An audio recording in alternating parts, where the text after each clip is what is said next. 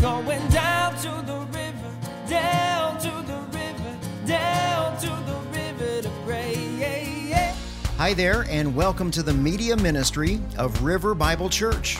I'm Pastor Dustin Daniels, inviting you to visit our website to download today's sermon notes. You can sign up for our newsletter and also submit a prayer request.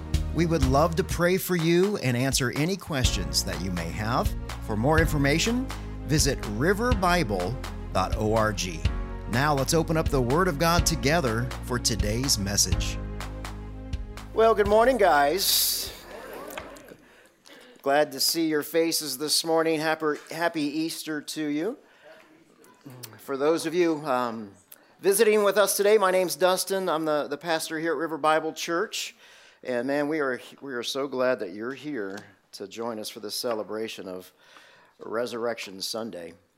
We are going to be looking at Luke chapter 24, verses 1 through 12 today. If you don't have a Bible, we got Bibles in the back there for you. That's our gift to you. We want to make sure you have the Word of God in your hands. And as you turn to Luke's Gospel, let me kind of set today's message up. There are two specific days in the year where Christians celebrate and worship God for His mercy, for His grace, His forgiveness, for our sins, because these 2 days have forever changed our lives. The first day, it's Christmas. It's where Jesus Christ, God's own Son, is born. I mean, think about that. The Word of God became flesh. John 1:14. In other words, Jesus steps down from His throne in heaven to become a human being. Dear friends, that's insane. That's incomprehensible. The second day of celebration directly results from the first, and that's Resurrection Sunday. So we are gathered today in the name of Jesus to worship Him, to revere Him, to sing songs, to hear the gospel message proclaimed, to give and serve and fellowship with one another, all because of the resurrection of Jesus Christ. Today's celebration, it is the most significant yet scandalous day that we could ever celebrate. The death and the resurrection of Jesus is the greatest single event in salvation history. Not only for our personal lives, but for the entire cosmos. You know, as Christians, we focus a lot on the cross of Christ. As well we should. It's at the cross where Jesus, as the Lamb of God, He took our place. It's at the cross where our sins were transferred to Him. It's also on the cross where Jesus' goodness and His righteousness and His holiness was then transferred back to us. It's called divine imputation. See, we need the righteousness of Christ imputed to us, transferred to us, because we have no righteousness of our own. We are sinners by nature. We cannot make ourselves righteous in any way. We can't make ourselves perfect. We're not perfect. We don't have that capacity to place ourselves in right standing with God. So yeah, we need Christ's righteousness imputed to us because there is a legal debt that must be paid for our sin and for our disobedience. And that's where we see the work of the cross. And the good news is that transfer, that imputation, happened on the cross. The legal debt has been paid for our sin, our disobedience. And for those of us who believe in the resurrection, that's why there are 3 crosses behind me. That's why we see crosses at other churches. But the death of Jesus, that's not the end of the story, is it? Without the resurrection of Jesus, without Jesus walking out of His own grave, He's just another martyr who died for a good cause. See, without the resurrection, Jesus is simply a good man who taught good things. Without the resurrection, Jesus he's in the same place as Buddha and Muhammad and Joseph Smith and others. They're still all in the grave. In fact, the Apostle Paul says this about the resurrection. 1 Corinthians 15:13, he says, if there is no resurrection of the dead, then not even Christ has been raised. And if Christ has not been raised, then our proclamation to you is in vain, and so is your faith. Uh-oh, that doesn't sound good. And if Christ has not been raised, then your faith is worthless. You're still in your sins. That's even worse. Thanks, Paul. Thanks for those encouraging words. And what he's saying here, guys, is apart from the resurrection, Scripture confirms that that cross behind me, the empty cross, it means nothing. And that's why we're here today, though, to celebrate the resurrection of Jesus Christ that took place over 2,000 years ago. Actually, we as a church, we celebrate the resurrection of Jesus not once per year, but once a week. We celebrate the cross or the resurrection every Sunday. Because Jesus' body was not found in a borrowed grave, was it? And most importantly, Jesus revealed himself to over 500 people to prove that he did exactly what he said he was going to do. Now the question, though, is what does that mean for you today? Well, let's find out. If you would, please stand for the reading and the honoring of God's word.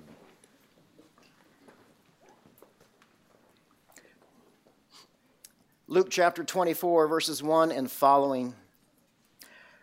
On the first day of the week, very early in the morning, they came to the tomb, bringing the spices that they had prepared.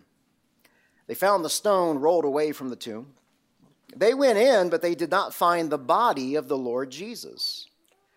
And while they were perplexed about this, suddenly 2 men stood by them in dazzling clothes. So the women were terrified, and they bowed down to the ground. Why are you looking for the living among the dead? He's not here, but he is risen.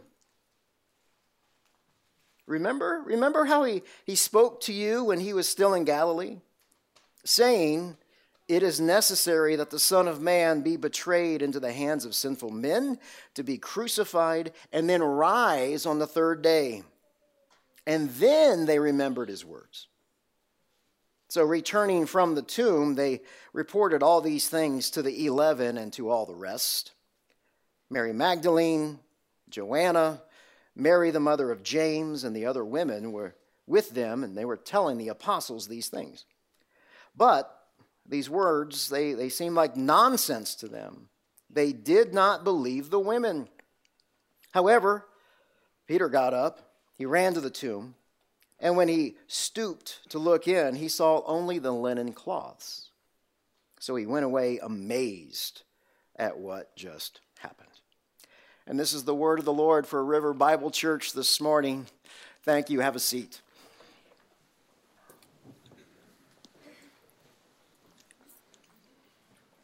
So let's take a deeper look here. Starting in verse 1, on the first day of the week, very early in the morning, they came to the tomb bringing the spices that they had prepared. Since the resurrection of Jesus Christ is the pinnacle of salvation history, all 4 Gospels, we got Matthew, Mark, Luke, and John, they all record it. Although they express it differently, all 4 Gospels agree on the women's early arrival at the tomb. So in verse 1 continues, on the first day of the week, very early in the morning, we've got the first day of the week there, that's Sunday morning. We would say this is at the crack of dawn. So by the Jewish calendar, it's the 3rd day after the crucifixion, the death and the burial of Jesus. Verse 1 continues, they came to the tomb bringing the spices that they had prepared. Now, question. Who's the they? Who are we talking about here? Well, Matthew tells us in verse 10 who the they are. We've got Mary Magdalene, Joanna, Mary, the mother of James, and the other women. So this is really a fairly large group of women, probably a half a dozen or more. These women, they watched the crucifixion of Jesus. They also watched Joseph of Arimathea and Nicodemus take Jesus' body down off the cross and place it in the tomb. Now let's pause here and put ourselves in their shoes. These women probably haven't slept for 3 days. They were eyewitnesses with Jesus getting mocked and beaten and murdered. I mean, how much sleep would you guys get if you saw that? So these women, they are exhausted. But notice what Scripture says here in verse 1. They were bringing the spices that they had prepared. So these women, they kept themselves busy over the past several days. They had prepared burial spices for Jesus' body. They make a plan to finish what Joseph of Arimathea and Nicodemus started. Joe and Nick here, they're the ones that took Jesus' body off the cross. They placed it in a tomb, and they did anoint it. In fact, one of the Gospels says they anointed Jesus' body with 100 pounds of spices. And the reason that they did that is because the Jews don't embalm. They anoint the outside of the bodies with spices and ointments. So Joe and Nick, they had to do all of this fairly quickly, probably within a few hours because the Sabbath was approaching at sundown on that previous Friday. We call that Good Friday. So these women, they watched all of this. But evidently the men did not anoint the body up to the women's standards. Go figure. So they wanted to finish what the men started. So pause for 1 second. What does that tell you about the mindset of the women? In verse 1, we learn by the women's actions here that they made the conscious, willful decision to anoint a corpse. So what action, what does that action say about these women? It proves that they had no expectations of a resurrection. They didn't expect that. So keep that in mind as we go through here. Verse 2, they found the stone rolled away from the tomb. Matthew's gospel says that this stone was very large, Matthew 27. Luke doesn't say how, he doesn't say why it was removed. But Matthew 28:2 says that there was two things that happened. Number one, an earthquake, a localized earthquake. And number two, an angel removed the stone from the tomb. The picture in Matthew's gospel, by the way, is that the angel didn't just politely roll the stone away. No. See, the language paints a picture that he picked this stone up and he threw it away from the tomb like a frisbee. And now it's laying flat on the ground. That brings us to key point number 1 for today. The angel removed the stone, not for Jesus to get out, but for everyone else to get in. The angel removed the stone, not for Jesus to get out, but for everyone else to come in. Now, when those women, when they see Jesus' tomb wide open, what do you think happens? Right? Their heart starts pounding, they get nervous, they get a shot of adrenaline because they know something's wrong. In verse 3, they went in. But they did not find the body of the Lord Jesus. Uh-oh. We got these women who are already depressed. They are exhausted. They are in mourning. And they're walking to Jesus' tomb, think about this, with no hope. These women have no hope. They believe that Jesus failed in his mission. They are not expecting a resurrection.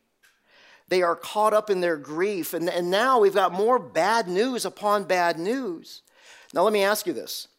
If you take flowers to the cemetery to see your loved one, do you expect to see an empty grave? And if you did see an empty grave, would your first thought be that the corpse has risen from the dead? No, of course not. And yet that's the whole point. That's the whole point of Jesus conquering sin and death. Now, all 4 gospel writers, they include this narrative in their gospel, like we said earlier, but none of the writers tell us how or when Jesus walked out of that tomb. We know why. We know why Jesus was resurrected, but we don't know when and we don't know how. Scripture only tells us that the tomb was found empty. Now, notice the story's progression so far. We got the women, they found the stone, but they did not find the body. What they did find and what they did not find, they are placed side by side in this narrative. What the women don't know is that before the angel opened the tomb, somehow, some way, God the Father resurrected Jesus' dead body. Jesus' physical body went from dead and lifeless to becoming alive and glorified. The initial evidence of Jesus' resurrection was there. The body's gone. That's it. That's all we know. So the angel removed the stone, not for Jesus to get out, but for the women to come in to see the effects of the resurrection. In verse 3, I find this really interesting. Luke, for the first time, he calls Jesus the Lord Jesus. He uses that title, Lord. Lord means master, means ruler. Jesus is someone who wields authority. And Jesus, remember when Jesus told those religious muckety-mucks in Matthew 9:6, he says, so that you may know that the Son of Man has authority to forgive sins, he told a paralyzed man to get up, take your stretcher, and go home. And guess what? He got up and went home. Jesus told the disciples before his ascension, Matthew 28:18, he says, all authority has been given to me in heaven and on earth. Now, little sermon in a sermon. For you guys who love politics, there is no better place to learn about politics than in the Bible. Because politics are all about who has authority. Who is going to serve who? Who has the power to make decisions for the nations? Who has the power ultimately to rule the world? And why? The answer is only found in God's Word, where God tells us. He tells us the end. He tells us who has ultimate authority. But I digress. End of mini sermon. Why does Luke call Jesus Lord here? Why is he the master? Why is he the ruler? Why is he the one that has authority? Well, hindsight's always 20/20. Luke knows something that the women don't at this point. Luke emphasizes that the crucified Jesus is now the exalted and glorified Lord Jesus. Jesus, it's also the same Lord in the Old Testament. But the resurrection changes something from the Old Testament. See, Jesus is now Lord over death. Key point number 2. Death has control over sinners, not the Savior. Death has control over sinners, not the Savior. See, death proves that we are all sinners because we're all going to die. Verse 4 continues, while they were perplexed, so the women are perplexed about this, about Jesus not being in there, the body not being in there, suddenly 2 men stood by them in dazzling clothes. So instantaneously here, these women went from being depressed and hopeless and perplexed to terrified. Good night. The whole story goes from bad to worse. They should have stayed home. Verse 4, suddenly 2 men stood by them in dazzling clothes. So the presence of 2 men, it points to the Old Testament law in Deuteronomy 19. This law required that there had to be 2 witnesses present in the court of law for any kind of testimony. So we've got 2 men. Verse 4 says that they're in dazzling clothes. Now we know that these are not ordinary men because their clothes, they shone like lightning. They glistened. They dazzled in the presence of the women. These 2 men are angels, and their clothes reflect the splendor and the glory of Almighty God. The same language is used when Peter, James, and John, when they're on the Mount of Transfiguration. Same kind of language there. So does this appearance of these angels, does it reassure the women? Does it provide any sort of comfort for them? Verse 5 says, nope, the women were terrified and they bowed down to the ground. So we have our answer there, that the angel's presence does not comfort, it terrifies them. So just as lightning breaks in from the sky, we've got the angels who break in from heaven. Now, what would you do if you were there with these women? You'd do the same thing, right? You got a bright light in your face, you would turn away, you're terrified, you'd hit the ground. What's interesting about verse 5 is that generally when an angel appears in Scripture, he says, hey guys, don't fear. Don't be afraid. It's okay. But not these two angels, though. These two angels, they seem to have the spiritual gift of sarcasm. Verse 5 says, why are you guys looking for the living among the dead? The living normally don't live in a cemetery, do they? At least normal people. I'm thinking of the man who was possessed by a legion of demons in Mark 5. He lived in the tombs, but he was anything but normal.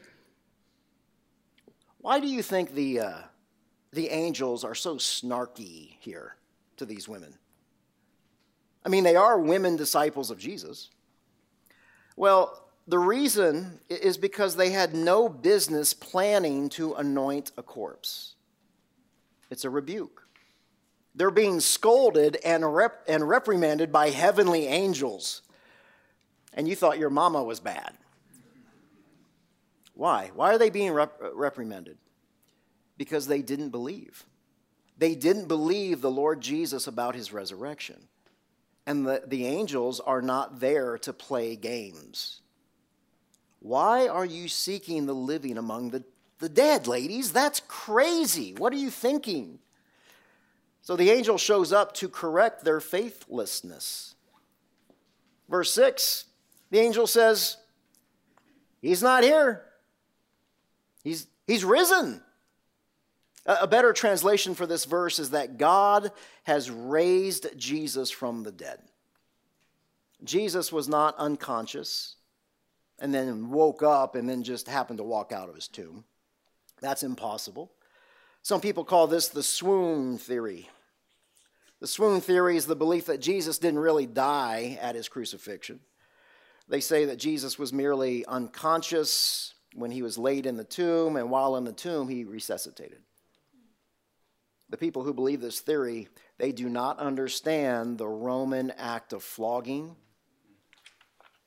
Secondly, many people who, think about this. How many people have been flogged with a Roman flogging? Second, have been crucified. And third, stabbed in the heart like Jesus was by that Roman soldier, and they're going to recover on their own?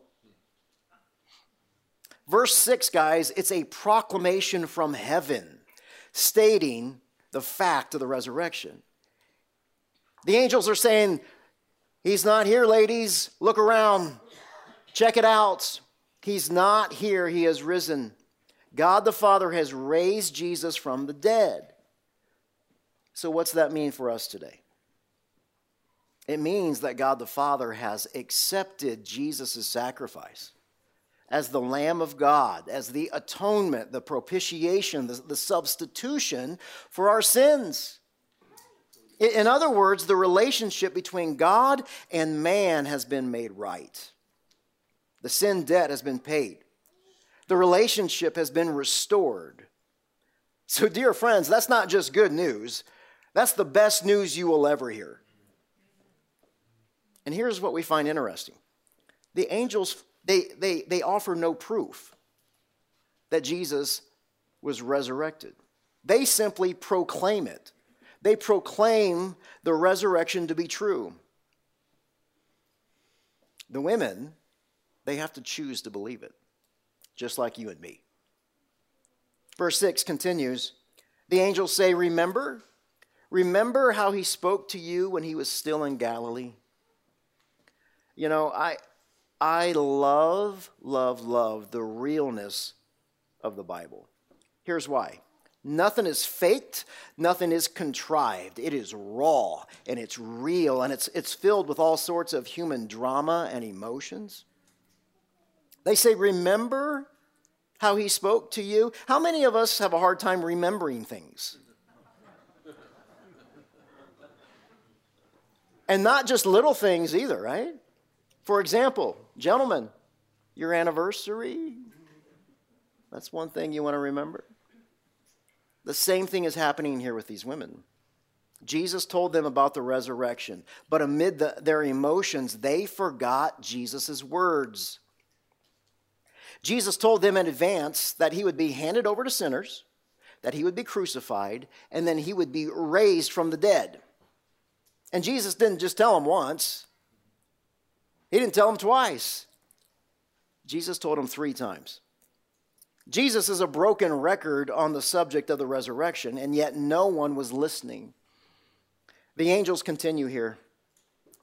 Verse 7, saying, "It is necessary that the Son of Man be betrayed into the hands of sinful men, be crucified, and on the 3rd day." So the angels, they quote Jesus. The angels remind them of what Jesus said. Now keep in mind, these women are disciples of Jesus. They have seen Jesus heal people wholly and instantly. They have witnessed him cast out demons. They have sat at his feet during his teachings. They have believed Jesus' words, and yet, up until this point, they forgot the most important thing. Now, I don't know about you guys, but man, oh man, am I encouraged by that. Personally, that gives me hope. It reminds me of God's grace in my own life. Because the disciples that we read about in Scripture, they're not super Christians. They're just like you and me. They've got a bad case of the normals, just like you and me. Key point number 3, we must remember that the words of Jesus are life and death. We must remember that the words of Jesus are life and death. Verse 8, so the women, they remembered the words after the angels reminded them. I'm guessing that since Jesus taught metaphorically many, many times, that the disciples had probably interpreted all this crazy resurrection stuff as like a parable. Secondly, they could have been so disturbed about Jesus' betrayal and crucifixion that they didn't even hear the word resurrection. Key point number 4, it is the correct interpretation of God's word that makes sense of everything. It is the correct interpretation of God's word that makes sense of everything. I love it. These women are just like us. They hear and then they don't hear Jesus. Even when they were standing in Jesus' physical presence. Now, the problem that we all have today is that we often have a tough time believing that Jesus means exactly what he says. Mark Twain said this. He said, "It's not what I don't understand about the Bible that bothers me. It's what I do understand." So when Jesus said that he would be betrayed into the hands of sinful men, be crucified, and rise on the 3rd day, he wasn't being hyperbolic. He was stating a fact. Verse 9, returning from the tomb. So let's pause here for a second. How fast do you think these women ran out of that tomb and back home? Man, I'm guessing that these ladies tied first place for the Galilean Olympic Games. They got the gold medal on that. Verse 9, so they reported all these things to the 11 and all the rest. So I want you to picture this. After everything that the women have been through, they have been running, they're out of breath, they swing open the door where all the male disciples are hiding, by the way. That's a sermon within a sermon. They're hiding like cowards. And they barge into this house and they start telling the guys about everything that just happened, all at the same time. Can you imagine that conversation? All the ladies talking over one another about the stones and the angels and Jesus' body not being there. This conversation is loud, it's emotional, and it's confusing. Now keep in mind here that the women, they're not strangers to the disciples. For the past 3 years, they've been following Jesus. They've been sitting at the feet of Jesus. They've been eating with Jesus. They've been doing life with Jesus. These male disciples can trust these women. These disciples respect these women. And in verse 10, we see who the women are: Mary Magdalene, Joanna, Mary, the mother of James, and the other women. They were all telling the apostles these things. So let's keep in mind here in verse 10 that these women are not sharing their opinions. They're sharing facts. They have seen the empty tomb with their own eyes. They have seen angels. They have heard testimony from the angels stating that Jesus is alive. In John's gospel, Mary Magdalene is also the first one to see the resurrected Jesus. So how do the male disciples respond? Do they rejoice? Do they stand up and say, "I knew it"? No. Verse 11. But these words, they seem like nonsense to them, and they did not believe the women. Typical men. Right, ladies? Typical men. We're not going to have any of this resurrection nonsense. My goodness, can you picture how deflated all these women must have been at that moment? How disappointed they are at this moment when their friends, they're not only not believing them, but really they're ridiculing them. Because the picture here in verse 11 is that the disciples thought that the women were delirious. They thought they were hysterical at that moment. So this scene, it indicates continuous disbelief by the men. It's not just a one-time thing. The men kept refusing to believe. The men chose not to believe in the resurrection. The disciples, they did the same thing that we do. We hear about this Jesus and we hear about this resurrection for the first time, and many of us doubt. We don't want to believe. The sinful nature in us, it instantly rejects the resurrection message. And pushing back on a supernatural truth, that is the normal human response. And yet that's the whole point. Key point number 5. What we as humans cannot conceive of, see, it's in that moment.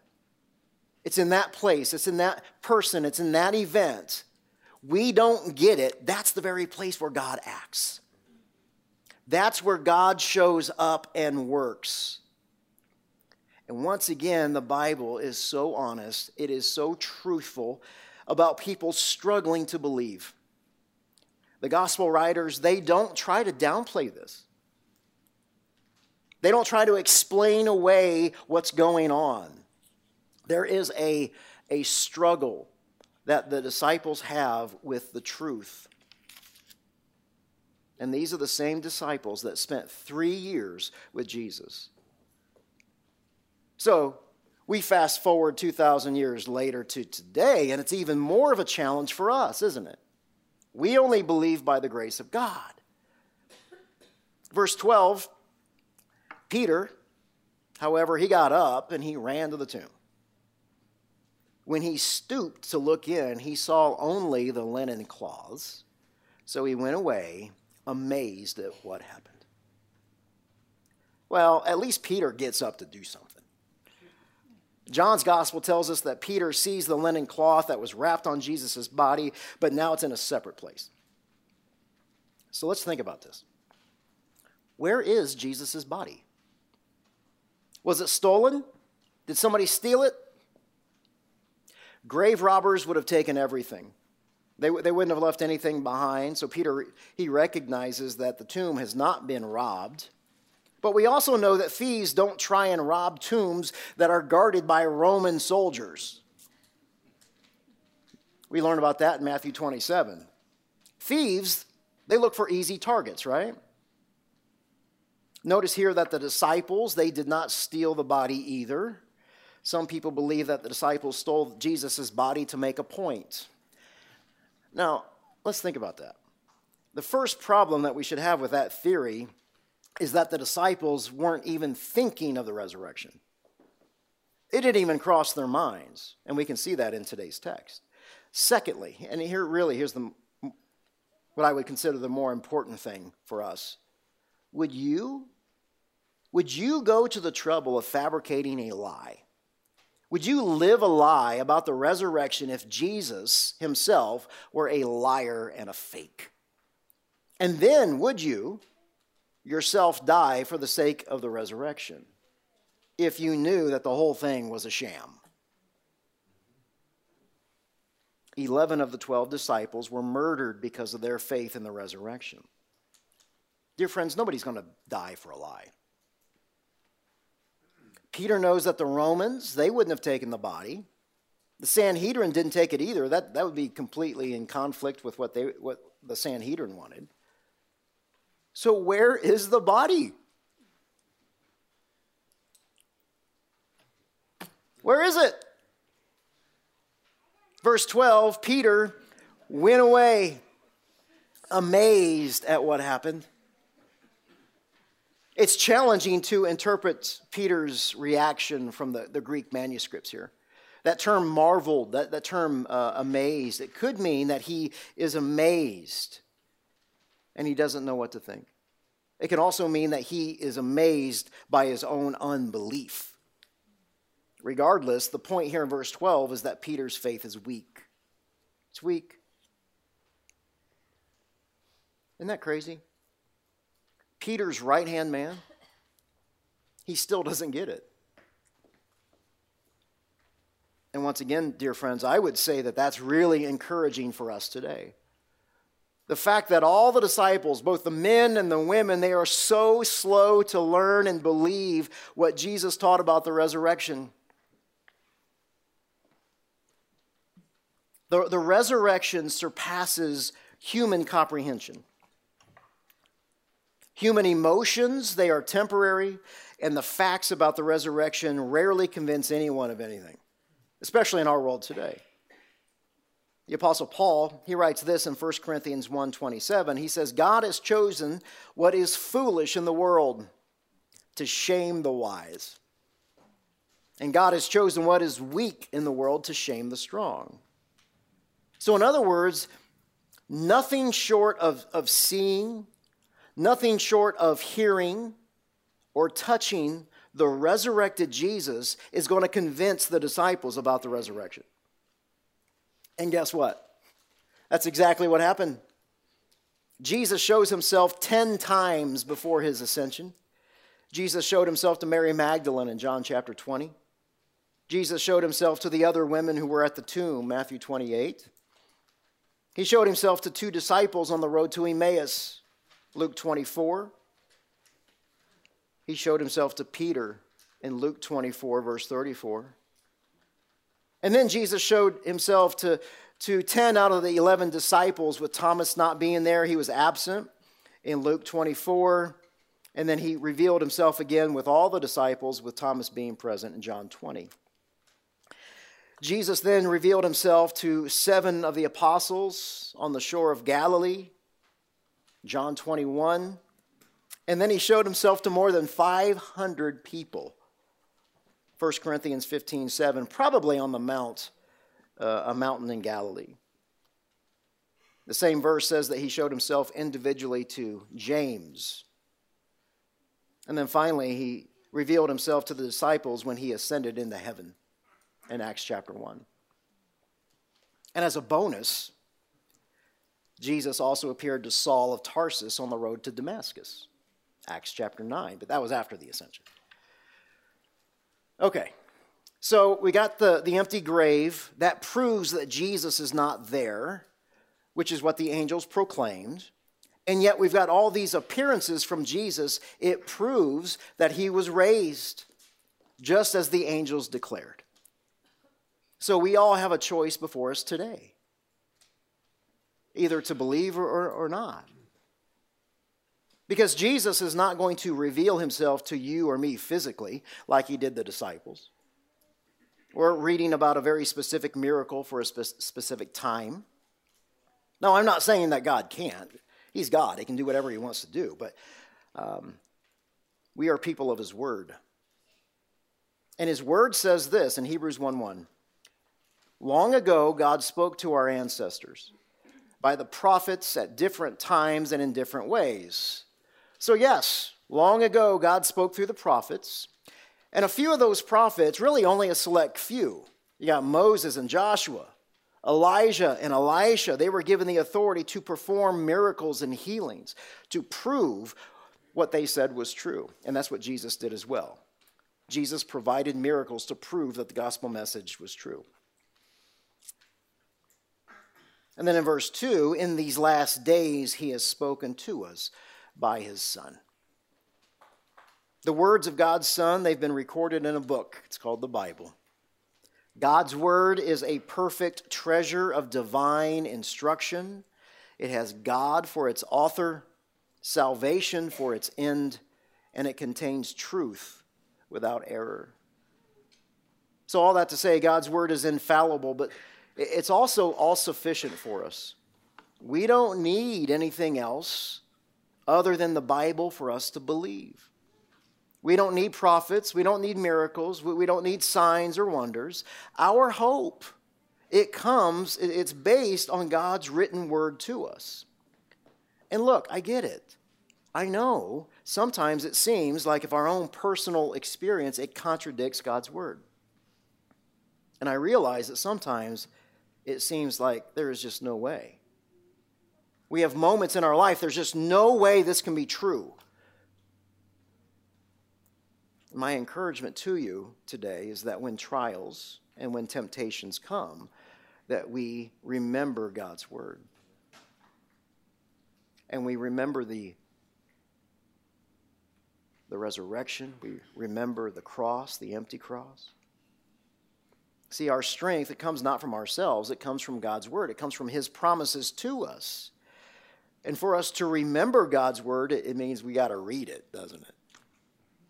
We must also interpret God's word correctly, the way in which it was written. We are not to conform the Bible to our opinion. The Bible conforms us. It changes us. Key point number 6. Faith cannot be proven. It must be chosen. Faith cannot be proven. It must be chosen.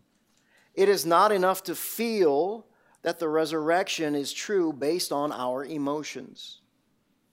It's not enough for you to accept the resurrection intellectually either. And the reason why is because your feelings nor your intellect are enough to save you from a very real place called hell. Key point number 7. Only true faith in the resurrection results in true salvation.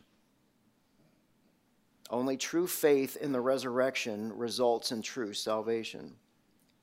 So how do you begin this journey of true faith? Well, it's amazing to me because God, in his mercy, he tells us. We don't have to guess. We don't have to let our opinion get in the way of how are we supposed to get to God. God tells us how to get to him. Romans 10:9, he says, if you confess with your mouth that Jesus is Lord and you believe in your heart that God raised him from the dead, you will be saved. It doesn't say you could be saved. It doesn't say, well, you should be saved. And it doesn't say you might be saved. Anybody have that translation in your Bible? No. It says will. You will be saved. So you have a decision before you this morning. Either to believe it or not. Did Jesus really have the audacity to walk out of his grave just like he said he was going to? Or is all of this just foolishness? Why is it so difficult for all of us to believe this resurrection message? It's difficult to believe because of the sin that dwells in us. The sin in us, it rises up and it rages against the very thought of a resurrection. Why do we push back? Because if the resurrection of Jesus Christ, if this is true, dear friends, then we are all accountable to Jesus for how we live our lives, whether we believe it or not. We're all accountable, believers and unbelievers. Look at this, Philippians 2:7. So when Jesus had come as a man, he humbled himself by becoming obedient to the point of death, even death on a cross. And for this reason, that death on that cross, God highly exalted him, gave him the name that is above every name. Why? Why did he do that? So that at the name of Jesus, every knee will bow. Every knee, not some, not few, not most, every knee in heaven and on earth, and every tongue will confess that Jesus Christ, and here we got that title again, is Lord. He is Lord, all to the glory of God the Father.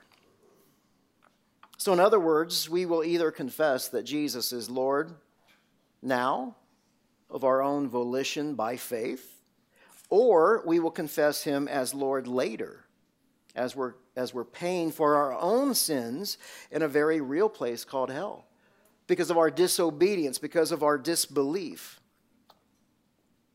There are only two options when it comes to the afterlife. Number one, allowing Jesus to pay for your sins through his substitutionary death and his resurrection. Or number two, you pay for your own sins. Have you guys ever wondered, why does Scripture say that punishment in hell is for eternity? Have you ever wondered that? Yeah. I love it. I've wondered it a lot. And the reason that it's eternal is because we're all sinners. We're not a perfect sacrifice like Jesus. John the Baptizer said, look, that's the Lamb of God.